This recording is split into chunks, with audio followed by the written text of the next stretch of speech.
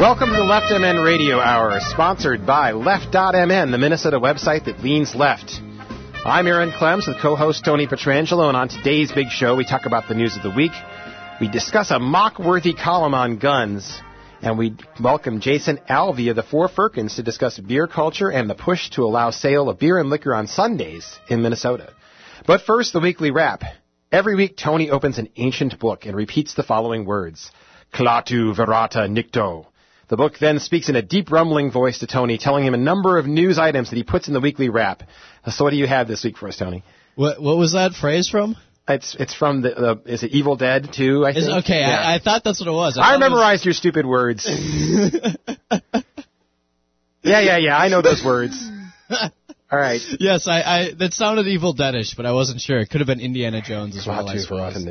So what did the book tell you about the bonus election results? Bonus elections. We had bonus elections. They were I guess they played out like you would expect if you were predicting a regular election. Usually with bonus elections, it's a little bit of this thing where you don't know what the turnout's going to be, and since turnout's so much lower than a regular election, there's always questions about who will actually turn out and who won't turn out, and it seems that the people who turned out tended to be kind of like a general election electorate. Sure. And we always have to ask the question: what's going to happen to Alan Quist now? I don't know. Is he like the perennial candidate now? If he runs again, he's a perennial candidate. He's going to be like a Harold Stassen of. Yeah, I don't necessarily know that I would label this particular run as a perennial run. He's heading to Dick Franson territory? But any future runs, he will certainly have that label, yes. I mean, I don't know. If you're Alan Quist and you lose a congressional election like he did, and then almost immediately afterwards, a legislative seat opens up in your district that you're eligible to run for, how do you not interpret that as a sign from God? Yeah, I mean... So I can totally understand why he would ran. And the heavens opened. Yes. It makes total sense to me, given who Alan Quist is. Well, but yeah, going forward, any future runs are purely perennial vanity candidacies. If Alan Quist interpreted that coincidence as a sign from God, it makes you wonder what he interpreted the results of the election as. A firm rebuke. Probably. Yes, God has rebuked Alan Quist. Let's see. This Thursday. Yes, it was Thursday. Thursday, there was a rally for marriage equality up at the Minnesota Capitol, and about 2,000 to 2,500 folks showed up for a pretty rousing rally. So it sounds like we're on track, right? We're going to get marriage equality taken care of at the Capitol this session, right? Maybe. Maybe. Well, that seems to be the I don't know. A lot of people are confident. A lot of people seem to think that there's a piece, Brianna Birschbach put out a piece talking about that effort on Valentine's Day. It was basically a kickoff for Minnesotans United to start their lobbying effort for the bill, and she kind of went into what they were planning on doing and talking to Scott Dibble, and he, thought there were some Republicans who might be on board. We've only heard from one person, I believe, publicly that might even be wavering as a Republican, though. And that was a piece I think it was in Lavender Magazine. Andrea Kiefer said that she would have to think about it. But that's about the most we've gotten out of any Republican. The person who everybody had as the most likely Republican to vote in favor of equality was Tim Kelly from Red Wing. And he came out and said no. And he's in a different piece. No, it was in that same piece, that Brianna Birschbach piece. He said, yeah, no, I'm not voting for marriage equality. He basically said, which doesn't really make a lot of sense to me, he said his whole point was government shouldn't be involved in marriage in the first place, so that's why he was against the amendment, and so now he didn't want to be a hypocrite by getting government involved in marriage again. I don't understand. Anyways, he said he's not gonna vote for it. So, who does that leave then? I mean, we've done this nose counting before, and you did a good job of looking at some of the districts and new reps that are coming in, and I mean, there's a lot of Republican representatives or senators that represent districts there were a lot of districts that voted Republican but still voted against the amendment. But a lot of those folks are the most virulent opponents to marriage equality. For example, David Hand. Yeah. In the Senate, he would be, if he wasn't David Hand, he would be the most likely Republican to vote for it, but he's David Hand, and there's no way he's going to vote for it. Right. And that's pretty much the case. All these Republican legislators who are in these districts where you would think, where the district itself voted against the amendment, they themselves just based on who they are, don't look like they have any interest whatsoever in voting for the amendment or voting for equality. And then not only that, it's not just Republicans, but the DFL leadership is incredibly tepid in their support of these things. I mean, I went up to the Capitol on Friday to listen to the weekly press conference, and Paul Thiessen and Tom Bach wouldn't even promise a vote. And in fact, Tom Bach, when asked, have any members approached you about this, he goes, we have not had a single conversation about marriage or marriage equality in the caucus at all. And if true, that's kind of amazing. And if not true, I'm kind of disappointed that the DFL leadership is doing that. Well, it could be that Tom Bach hasn't had any conversations. That's true. I find it hard to believe that there have been no conversations. Yeah, I mean, I think he means by that when they've had a caucus meeting, they haven't had this discussion, but that's not surprising. There hasn't been a bill. Well, the leadership has made every effort so far to not talk about this. Yeah. And Bach said specifically, if it has 34 votes, it's going to get to the floor or something along those lines. If it doesn't, it won't. Right. Yeah. And that's how stuff works, right? Usually the leadership doesn't want to bring something to the floor if it's not going to pass. What's the point? So, yeah. The takeaway from all this is that rally indicates that there's a lot of popular support for these provisions for marriage equality, and the press conference that followed it indicates you're going to have to yell and scream and get in people's faces in order to make them vote for it. So, get ready for that. It does seem like it's going to have to be all DFL votes. I mean, so the thing is, even if there is, let's say, one Republican in the Senate or House who you can pick off, would that Republican want to be the one Republican who votes for marriage equality? Yeah, and there's not a lot of folks out there like John Frizzell, who basically would be willing to do that and flip you the bird and tell you that he doesn't care what you think about him. But there's not a lot of that kind of spirit, I think, in the new Republican legislators that replaced people like him. So we'll have to keep an eye on this. Speaking of people who violate, people who switch parties, or we're following the Minneapolis mayor election pretty closely. We had Gary Schiff up at Drinking Liberally at the 331 Club this Thursday. We'll have another Minneapolis mayor candidate next Thursday, right? I believe Mark Andrew, former Hennepin County commissioner. And I believe Betsy Hodges the week after, or is she a couple weeks later? It may not be the week after. Okay. We'll keep folks updated about that. But basically, there's a series of Minneapolis mayor candidates coming to the 331 Club Thursday, 7 p.m. to talk to folks at Drinking Liberally. One of those people who will not be appearing is Cam Winton, because he's running as a Republican. A wind energy executive. He's in the article I read. He said he's running as an independent. Oh. He identifies somewhat with the Republican Party, but he said he's not seeking any party endorsement and won't accept one if one does endorse him. Let's just put it this way. I'm following the folks on Twitter on Saturday, and all the Republican Twitter folks that I follow are buzzing about Cam Winton and how awesome he is. So he may be running as an independent, but he is the closest thing to a Minneapolis Republican is you're going to find in this race. Well, in Minneapolis, the word Republican might as well be Nazi. So I think that's why he's probably decided, I'm not going to run as a Republican, even if I am one. When I say Minneapolis Republican, there are a whole host. There's a long history of liberal republicanism in Minneapolis as a city. It's just that they... And when was the last Republican elected official in Minneapolis? Sometime in the early 70s, if I recall correctly. Okay. So, yeah. So it's been a while. But anyway, a former DFL endorsed and DFL primary winning congressional candidate Ash Medea is backing Cam Winton. He's his treasurer. He's his treasurer. So he's not just backing him. He'll be on all the literature. He's putting his name on the line when it comes to the finances of the campaign. And his name will be on every piece of literature that comes out because he's the treasurer. By the way, that's the one the one campaign official whose name beside the candidate ends up on the literature. So he's a very visible supporter of somebody who, as you said, identifies with the Republican Party but may run as an independent. There's also this week something that I find really amusing, which is the perennial rules fights and process fights that happen in the legislature.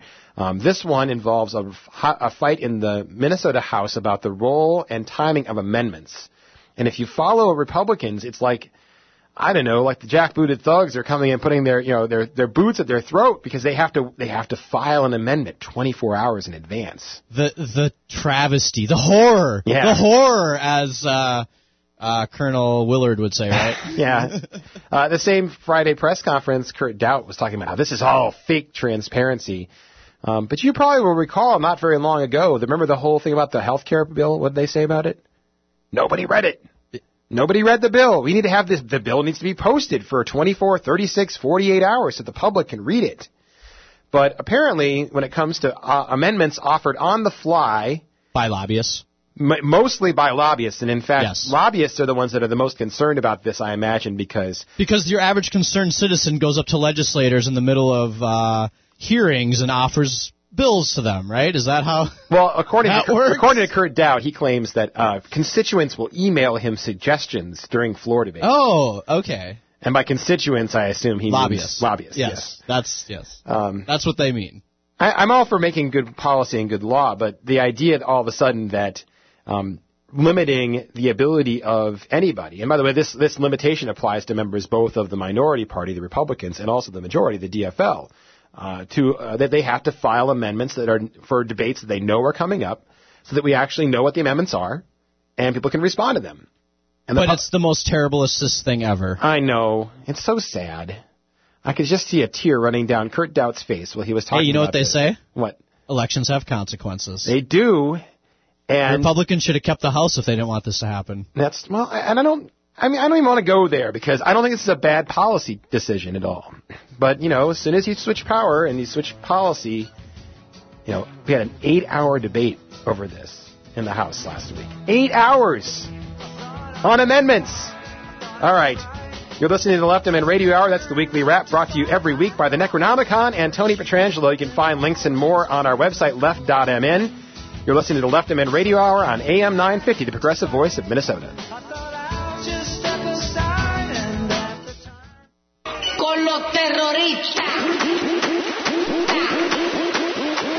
Welcome back. You're listening to the Left MN Radio Hour, sponsored by Left.mn, the Minnesota website that leans left. And in 30 seconds, we're all going to start dancing. On Left.mn... That's where the beat drops right there. That's the beat drop.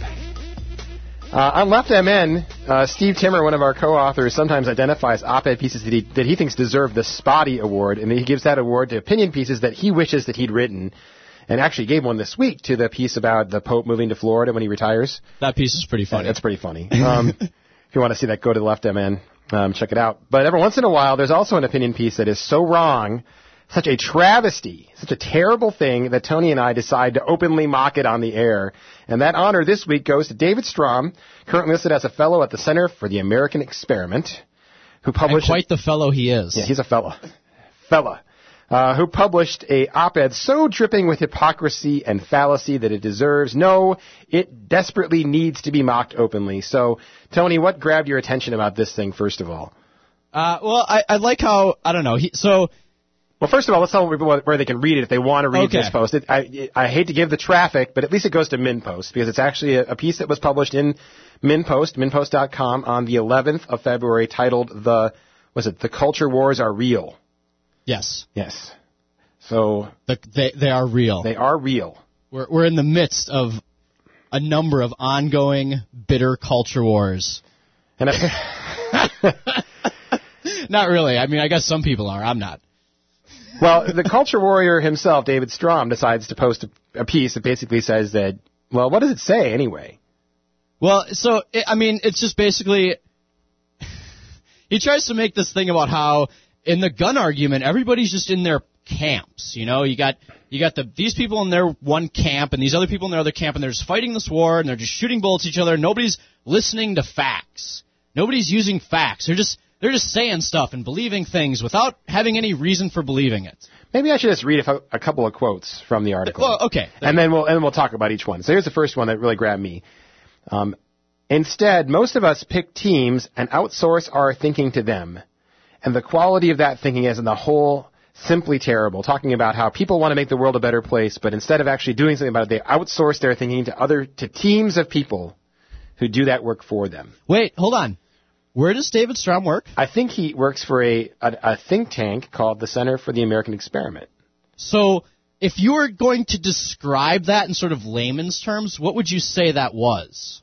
Outsourced thinking. Yeah, a team of people who think for people. Yeah, who then write pieces about opinion. And so David Strom is saying the thing he does for a living is making people stupid. I think that's well, maybe he wouldn't agree with that, but I think that's pretty much what he's saying. That's what he says right there in his article. I mean, that's what he implies, is that he is responsible for the downfall of Western civilization. That's what I gather, at least. And I also like the idea of outsourcing people's thinking. Yes, yes. And if you were going to outsource your thinking, you might pick somebody a little bit, I don't know, more persuasive, perhaps. Let's try the second quote here. The issue du jour, of course, is guns. Lots of heat and very little light is shed in the so-called debates over how to deal with gun violence, and the reason is simple. Few of the participants actually are focused on dealing with the issue of gun violence, regardless of what they say or even believe. Which is just... So all of these people who are now reacting to this situation in the wake of Newton, pretty much, but it's sort of been building before that. In the wake of Newtown, and then the wake of here locally of Oakdale. Yes, and a number of other events beyond Oakdale. Yeah, Cold Spring, yes. I mean, this Oakdale thing is a real... this is incredibly visceral. It reminded me of the DC Sniper, just a guy who, by all accounts, was using a legal 9mm handgun that he owned, and as the Oakdale police chief so delicately put, we have no reason to believe he possessed it illegally. But they can't say by law whether he's a permit holder or not.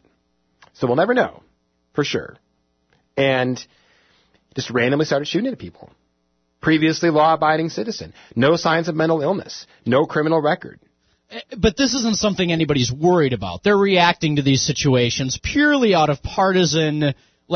This is ridiculous. People are, They want to stop gun violence. Yes, people want this to stop. We may disagree about how to do that. Yes. But there's no doubt that these people have an authentic belief that we need to do something. There's no reason that this should be happening all the time. And to just say, well, it's what we have to live with because we're a society with guns is BS. We don't accept these situations for anything else. We don't accept 20 people dying at once for no reason whatsoever and say, well, there's nothing we can do about that. Let's just move on with our lives. Again, this is just a ridiculous argument. People obviously are very concerned about gun violence, which is the whole point of the reaction. Yeah. Here's the part that really you were talking about, and this ticks me off too, but think about how, this is David Strom speaking here. Simple. Think of how little discussion there has been regarding actual data and what realistic changes in public policy could actually accomplish. Partisans wield statistics occasionally, but only as rhetorical weapons, not to enlighten. And then he immediately starts wielding statistics. Yes, as rhetorical weapons, not to enlighten. Because he starts talking about the overall level of violence and how it's gone down. Which is true. Well, and it is true, but that's not the point. People aren't reacting to an overall level of violence. People are reacting to an perceived and an actual increase in the number of mass killings, which is different issue entirely than the overall level of violence. But it's an issue that is certainly a very real issue and is causing people to lose their lives. Yeah, and even after he does that, he says, I am not suggesting a causal relationship here. Well, then what are you doing exactly? If you're not saying that the increase in possession of guns, and by the way, fewer people today own guns than they did 30 or 40 years ago. There are more guns, but they're concentrated in the hands of a smaller and shrinking number of people, which is part of the reason why the NRA has to work so hard to market their guns to the smaller number of people who are actually buying them.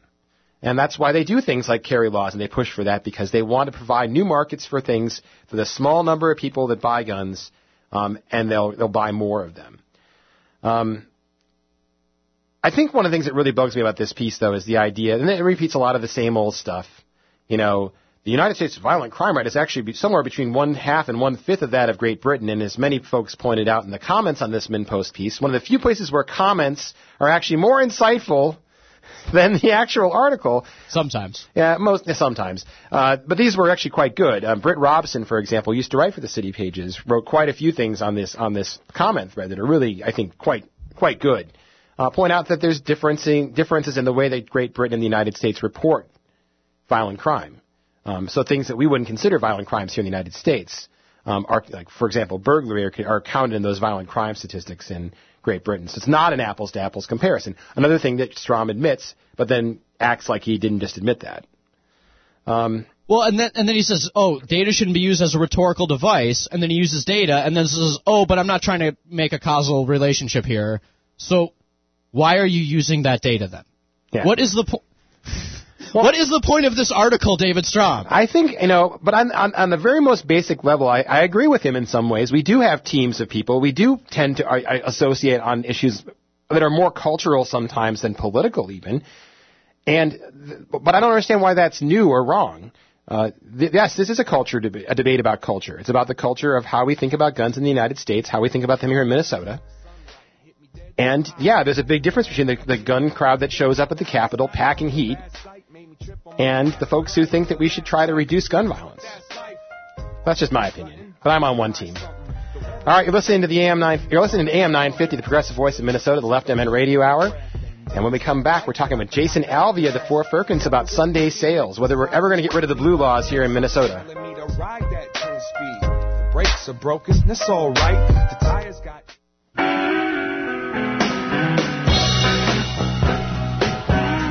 Welcome back to the Left MN Radio Hour, sponsored by Left.mn, the Minnesota website that leans left. This week we're joined in studio by Jason Alvey. He's the owner of the Four Firkins in St. Louis Park, the best beer store in the Twin Cities, if you ask me, and a center for Minnesota's rapidly developing and burgeoning beer culture. He's also an advocate for changes to Minnesota's beer and liquor laws, including Sunday sales legislation that is currently, I think, kind of in limbo at the Capitol. But thanks for joining us today, Jason. We really appreciate it. Aaron, thanks for having me, mate. Yes. It's my pleasure. Well, first of all, for folks who are listening right now and don't know who you are or what your business is, tell me a little bit about yourself and what the Four Firkins is. Sure. Well, as you can probably hear, I'm not originally from Minnesota. I grew up in Australia, moved here in 2001 to be with my wife, Heather, and soon after acquired a deep passion for craft beer, which I'd never really drank much of in Australia. And so much so that eventually I ended up opening a beer-only store, the Four Firkins. And it is the only beer-only store in the state of Minnesota, which makes it quite special. So we're a liquor store, but we only sell beer. And so you started off in a smaller location, right down in, Texas and Louisiana, I think? Yeah, Minnetonka in Texas, just across the street from Eric's Bike Shop. Our retail space was 500 square feet, but we grew so rapidly that we had to move out of there. And about a year ago, we moved into this new space, which is 2.5 times as big as our original space, and lots of parking and lots more beer. Yeah.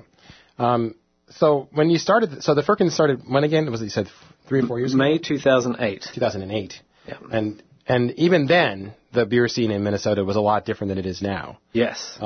So what was the beer scene like when you started? I mean, one of the reputations you had was with the one place you could go to get a lot of this stuff in the Twin Cities. That, and you could go there and talk to us about the beer too, And we can do it in a non-elitist, down-to-earth way and get regular people excited to try all these new beers that were popping up.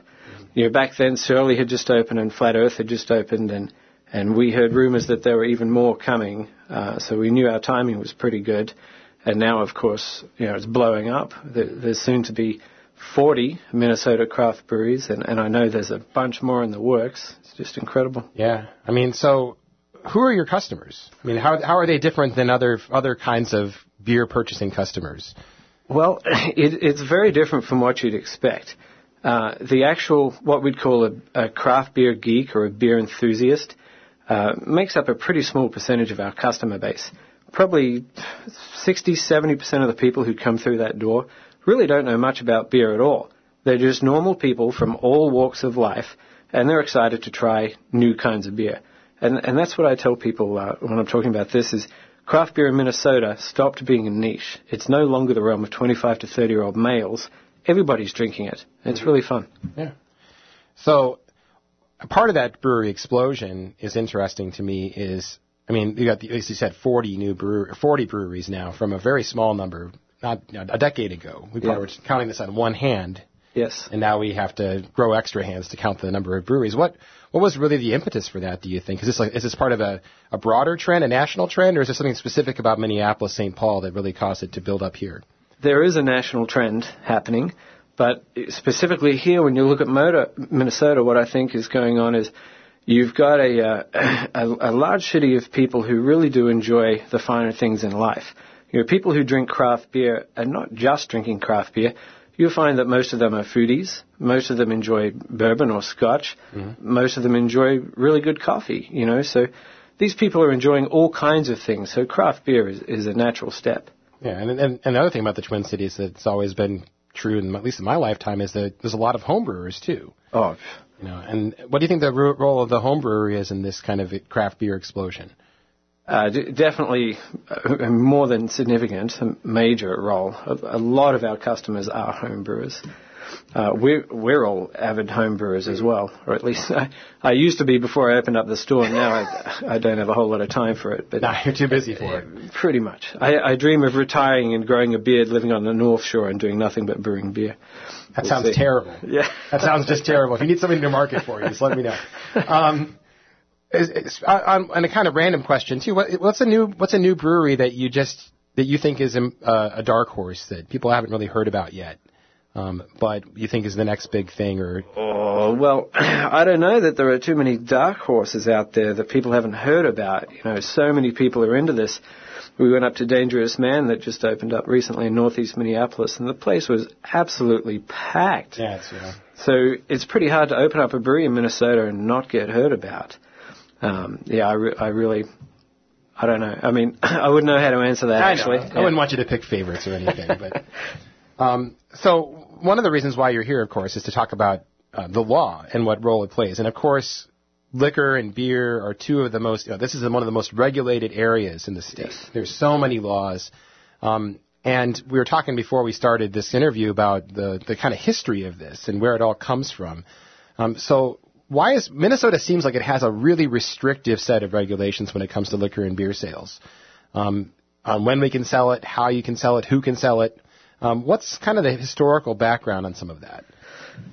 Minnesota is restrictive, but it's far from being the worst. There's a lot of states out there that have really draconian laws. And this all stems from Prohibition, basically. Once Prohibition was repealed, the federal government essentially said, okay, we understand that we need to have alcohol, but we're going to do it differently. We're not going to let the same situation happen that led to Prohibition. So we're going to have these three tiers. Tier 1, you're going to have the producer, which is the brewery or the importer. Tier 2, the distributor, a middleman that didn't exist before Prohibition. And Tier 3 is a retailer, a store like mine or a bar. And there can't be any sideways ownership. The product has to go from the bottom to the top. Mm-hmm. So that was federal, and then they said, all right, every state has the right to interpret that three-tier system in a way that suits the state best. So you end up with every state having slightly different versions of the three-tier system. And one of the things that has impacted Minnesota greatly is the fact that when it was their turn to decide how they're going to do things, they decided that grocery stores were going to be separate from off-sale liquor stores. So that is, off-sale liquor stores had a finite list of products that we could sell as a liquor store, and if it wasn't on that list, it was considered the realm of the grocery store. So it wasn't that apparel, for example, we had to change the law so we could sell self-branded T-shirts at my store, which seems ridiculous, right? That I couldn't sell a T-shirt that said the Four Firkins. Yeah. But it wasn't included on that list of things that a liquor store was allowed to sell. Therefore, it was considered the realm of the grocery store, like Target. Yeah, and in reverse, the grocery stores can't sell liquor and beer unless it's 3-2, right? Well, they can. They have to have an attached liquor store with a separate entrance. Okay. And that was one of the Grocery Store Association actually, just out of principle, I guess they must have been bored, they opposed our T-shirt bill the first year we introduced it. And you know what they said? They actually said, if you want to sell apparel, then liquor stores should have to have a separate attached apparel store with a separate entrance, just like we have to do with liquor. To which, of course, I responded, look, I don't want to sell shoes or jeans or lingerie. I just want to sell a couple of bloody shirts that say Four Firkins. You don't want to sell lingerie with Four Firkins on it? Well, we actually do. After I said that, I thought, hang on, that might be cool. So we do sell ladies' underwear that say Four Firkins. Yeah. Nice. You're listening to AM 950, the progressive voice of Minnesota. This is the Left MN Radio Hour. I'm Aaron Clems with Tony Petrangelo, and we're talking with Jason Alvey, the proprietor of the Four Firkins, about liquor laws in Minnesota.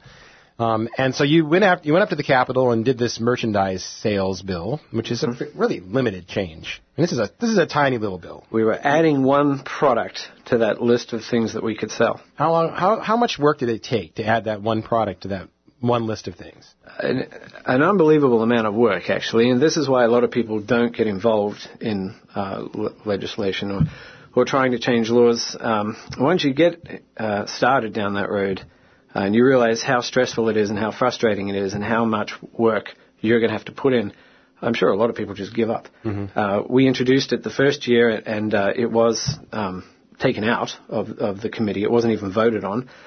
So we had to go back a second year, and we got it through. But I think we got lucky. The Grocery Store Association was focused on a bill of their own, so we kind of slipped under the radar with our apparel bill the second time around. Yeah. It's not easy. And then the other big bill that, of course, was going around the Capitol at the same time was this Surly bill, the bill that would allow breweries to sell their own product on their own premises. Yeah. And that was more controversial, I should hope so, more controversial than the apparel bill. Yes. But it also got through. So what did folks learn about changing liquor laws by the experience that Surly and Omar Ansari and other folks had with that? Well, I was actually honored to be a part of that. Omar asked me to testify in support because one of the problems they were having is that liquor stores were opposing that.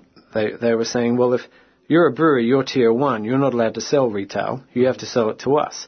So therefore, if you sell retail, you'll become competition for us, which, of course, was fairly narrow-minded. If you have a $20 million brewery 1 mile down the road from your liquor store, it's a destination brewery, you're probably going to get a few extra customers who are coming your way, To answer your question, the one major thing that we learned from that experience really came down to the power of social media in terms of rousing the troops and getting people to the Capitol. The Capitol was packed the day that was heard, and by far most of the people there were beer people. It was pretty cool. So did you see a change in the attitude of legislators, and there was a whole bunch of people there supporting you? I mean, it's one of those things that you see at the Capitol all the time is if you're a group that can rouse people and get them to get up there at the Capitol and put a bug in the ear of legislators, they might actually do something about it. Did you see a change in the attitude after that? Well, yeah, yes and no.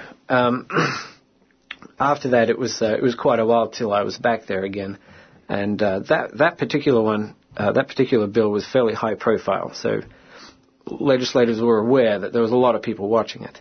Now, I'm going back with the Sunday sales thing, and you'd think it would be high profile, but it's really not. It's really quite difficult to get people up in arms and focused and ready to get on the phone and call their legislators, because it seems like such a common sense thing. It's like, my God, why wasn't this done 20 years ago?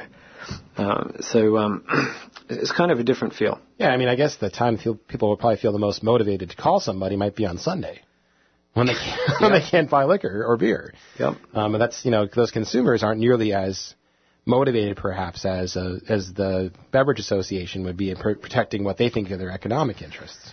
Right.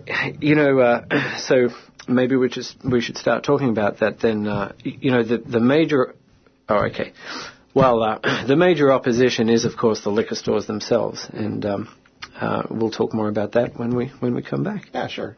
I mean, I think one of the cool things about the Sunday sales bill is that it's not really about party, but it's about kind of more other, sometimes parochial interests. Sometimes it's about the location of where someone's at, and also who their constituents are.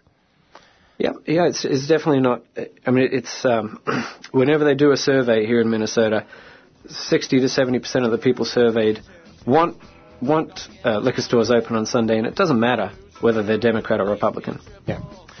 All right, you're listening to the Left MN Radio Hour. I'm Aaron Clems, talking to Jason Alvey from the Four Firkins about Sunday sales. We're going to come back in just a minute, and we're going to pick up this conversation where we left off on AM 950, the progressive voice of Minnesota.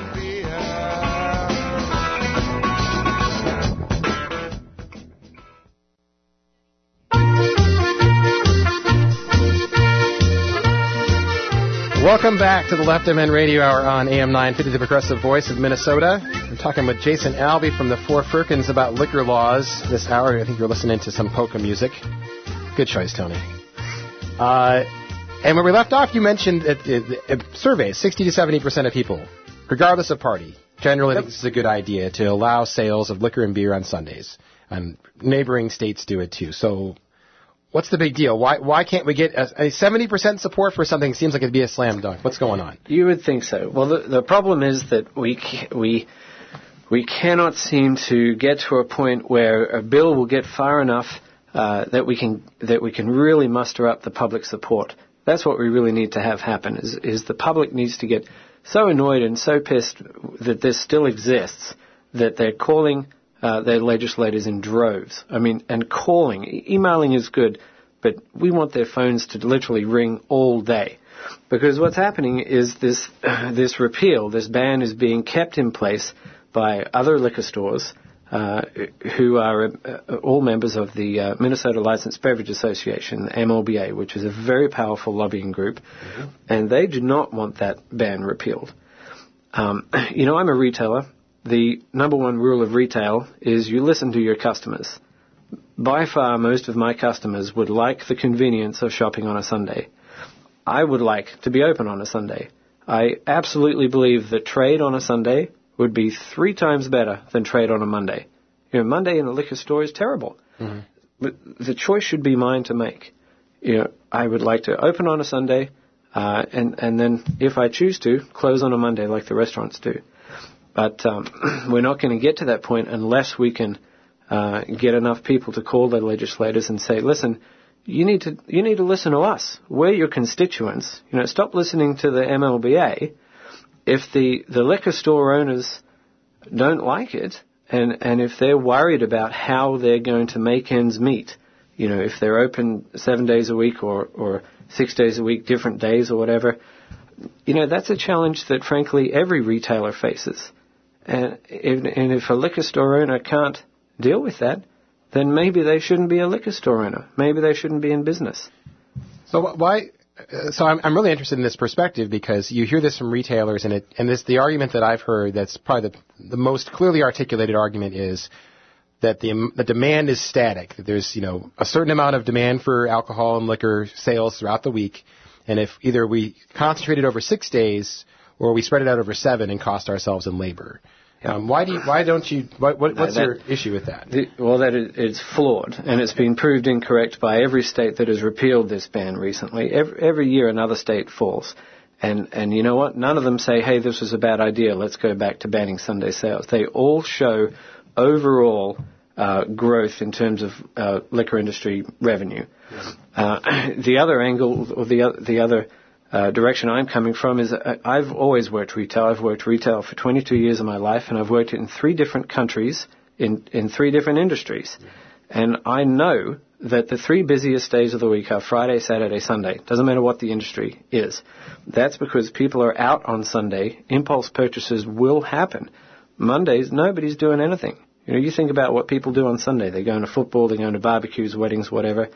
It will absolutely create sales that aren't there, on a Monday. And if there wasn't any demand, folks wouldn't be crossing borders to purchase liquor and beer on Sundays. And we know that the people do that to some extent. It's certainly more prevalent in border communities. And the Twin Cities is pretty close to a border community. Senator Roger Reinert is one of the sponsors of the Sunday sales bill. Yep. He's from Duluth. How much business do you think goes over the border as a result of the fact that Sunday liquor sales aren't allowed? Well, I know that Sunday is Casanova liquor store's busiest day. Casanova's is a little liquor store in Hudson, and the guys there have told me that is their busiest day, and it's all Minnesotans coming across the border. But I think that even if you're able to record how much money is being lost across the border, it's not a good indication of the impulse sales we're missing out on, because most people, to be honest, would just say, oh, that's right, liquor stores are closed on Sunday. Darn it, I guess I'm going without, and just not do anything about it. It's only the people that really, really want a beer who are going to drive to Hudson. It's a long way to drive for a lot of people. Do the taverns, the on-sale establishments, do they oppose? Some do, some don't. The argument against for bars is that some of them believe that it will take away from their revenue, which I think is a completely flawed argument.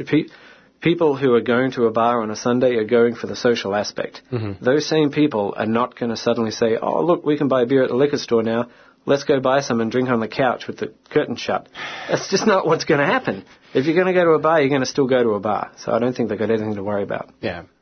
So you mentioned earlier that the thing that's going to break this impasse is if we get people really, that there has to be momentum towards some vote. Yes. And there has to be a moment where folks can really weigh in on it. Yes. So how are you and other folks trying to create that opportunity for folks to really realize this is possible and give them an avenue to express their beliefs to their legislators? So this has been spearheaded by a consumer group called the Minnesota Beer Activists, headed up by a good mate of mine, Andrew Schmidt. So he has a website, mnbeeractivist.com, where you can go and sign a petition. There's also links there that you can go and in one click find who your legislator is and call them. We on the retail store level, we have a mass email that goes out via Constant Contact that goes out to 10,000 people every Friday. And the last 2 Fridays in a row, we've had a similar little blurb in there about Sunday sales and the fact that we want to repeal it with a link so that people can find their legislators and call it. But we can only do so much. And this is about so much more than just beer. This is wine, this is spirits as well. So somehow we need to find the connection with that segment of the industry and get those people riled up as well. And that's the challenge. Yeah. So there are bills introduced right now. Yes. Are either of them scheduled for a hearing in any committees yet? I don't know that I know that there's a time limit if nothing happens to the one that's in the Senate. I don't know whether there's any hearing happening. It could very well just get pulled out, before anything happens, just like my original apparel bill did.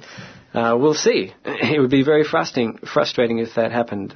I will say that it's got more exposure in the press, in the media this year than any of the years past that it's been introduced. And more than the year before and the year before that. I mean, I remember last year when it got introduced, it got some decent press, but yes.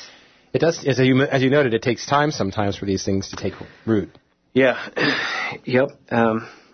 The other part of the battle is, of course, to try to dispel some of the unnecessary fears that these liquor store owners have. Mm-hmm. A lot of them just keep saying, I don't want to be open 7 days a week. I don't think they understand that they would have the option to close on a Monday. And then the other issue, of course, is a lot of them are afraid that this will lead to grocery stores having beer and wine in the aisle, which is absolutely false as well. Yeah. So in the last couple of seconds we got left, give people the reminder about how they can get involved. So please call your legislators and tell them that you want the convenience of being able to buy alcohol on a Sunday. Fantastic. Thank you very much. Thanks very much to Jason Alvey. I really appreciate you coming into the studio today. You've listened to the Left MN Radio Hour today. It's every Sunday from 2 to 3 p.m. We've got podcasts and other information about all the stories today on our website, left.mn. So come on by and check that out and come back next Sunday, 2 to 3, and we'll see you then.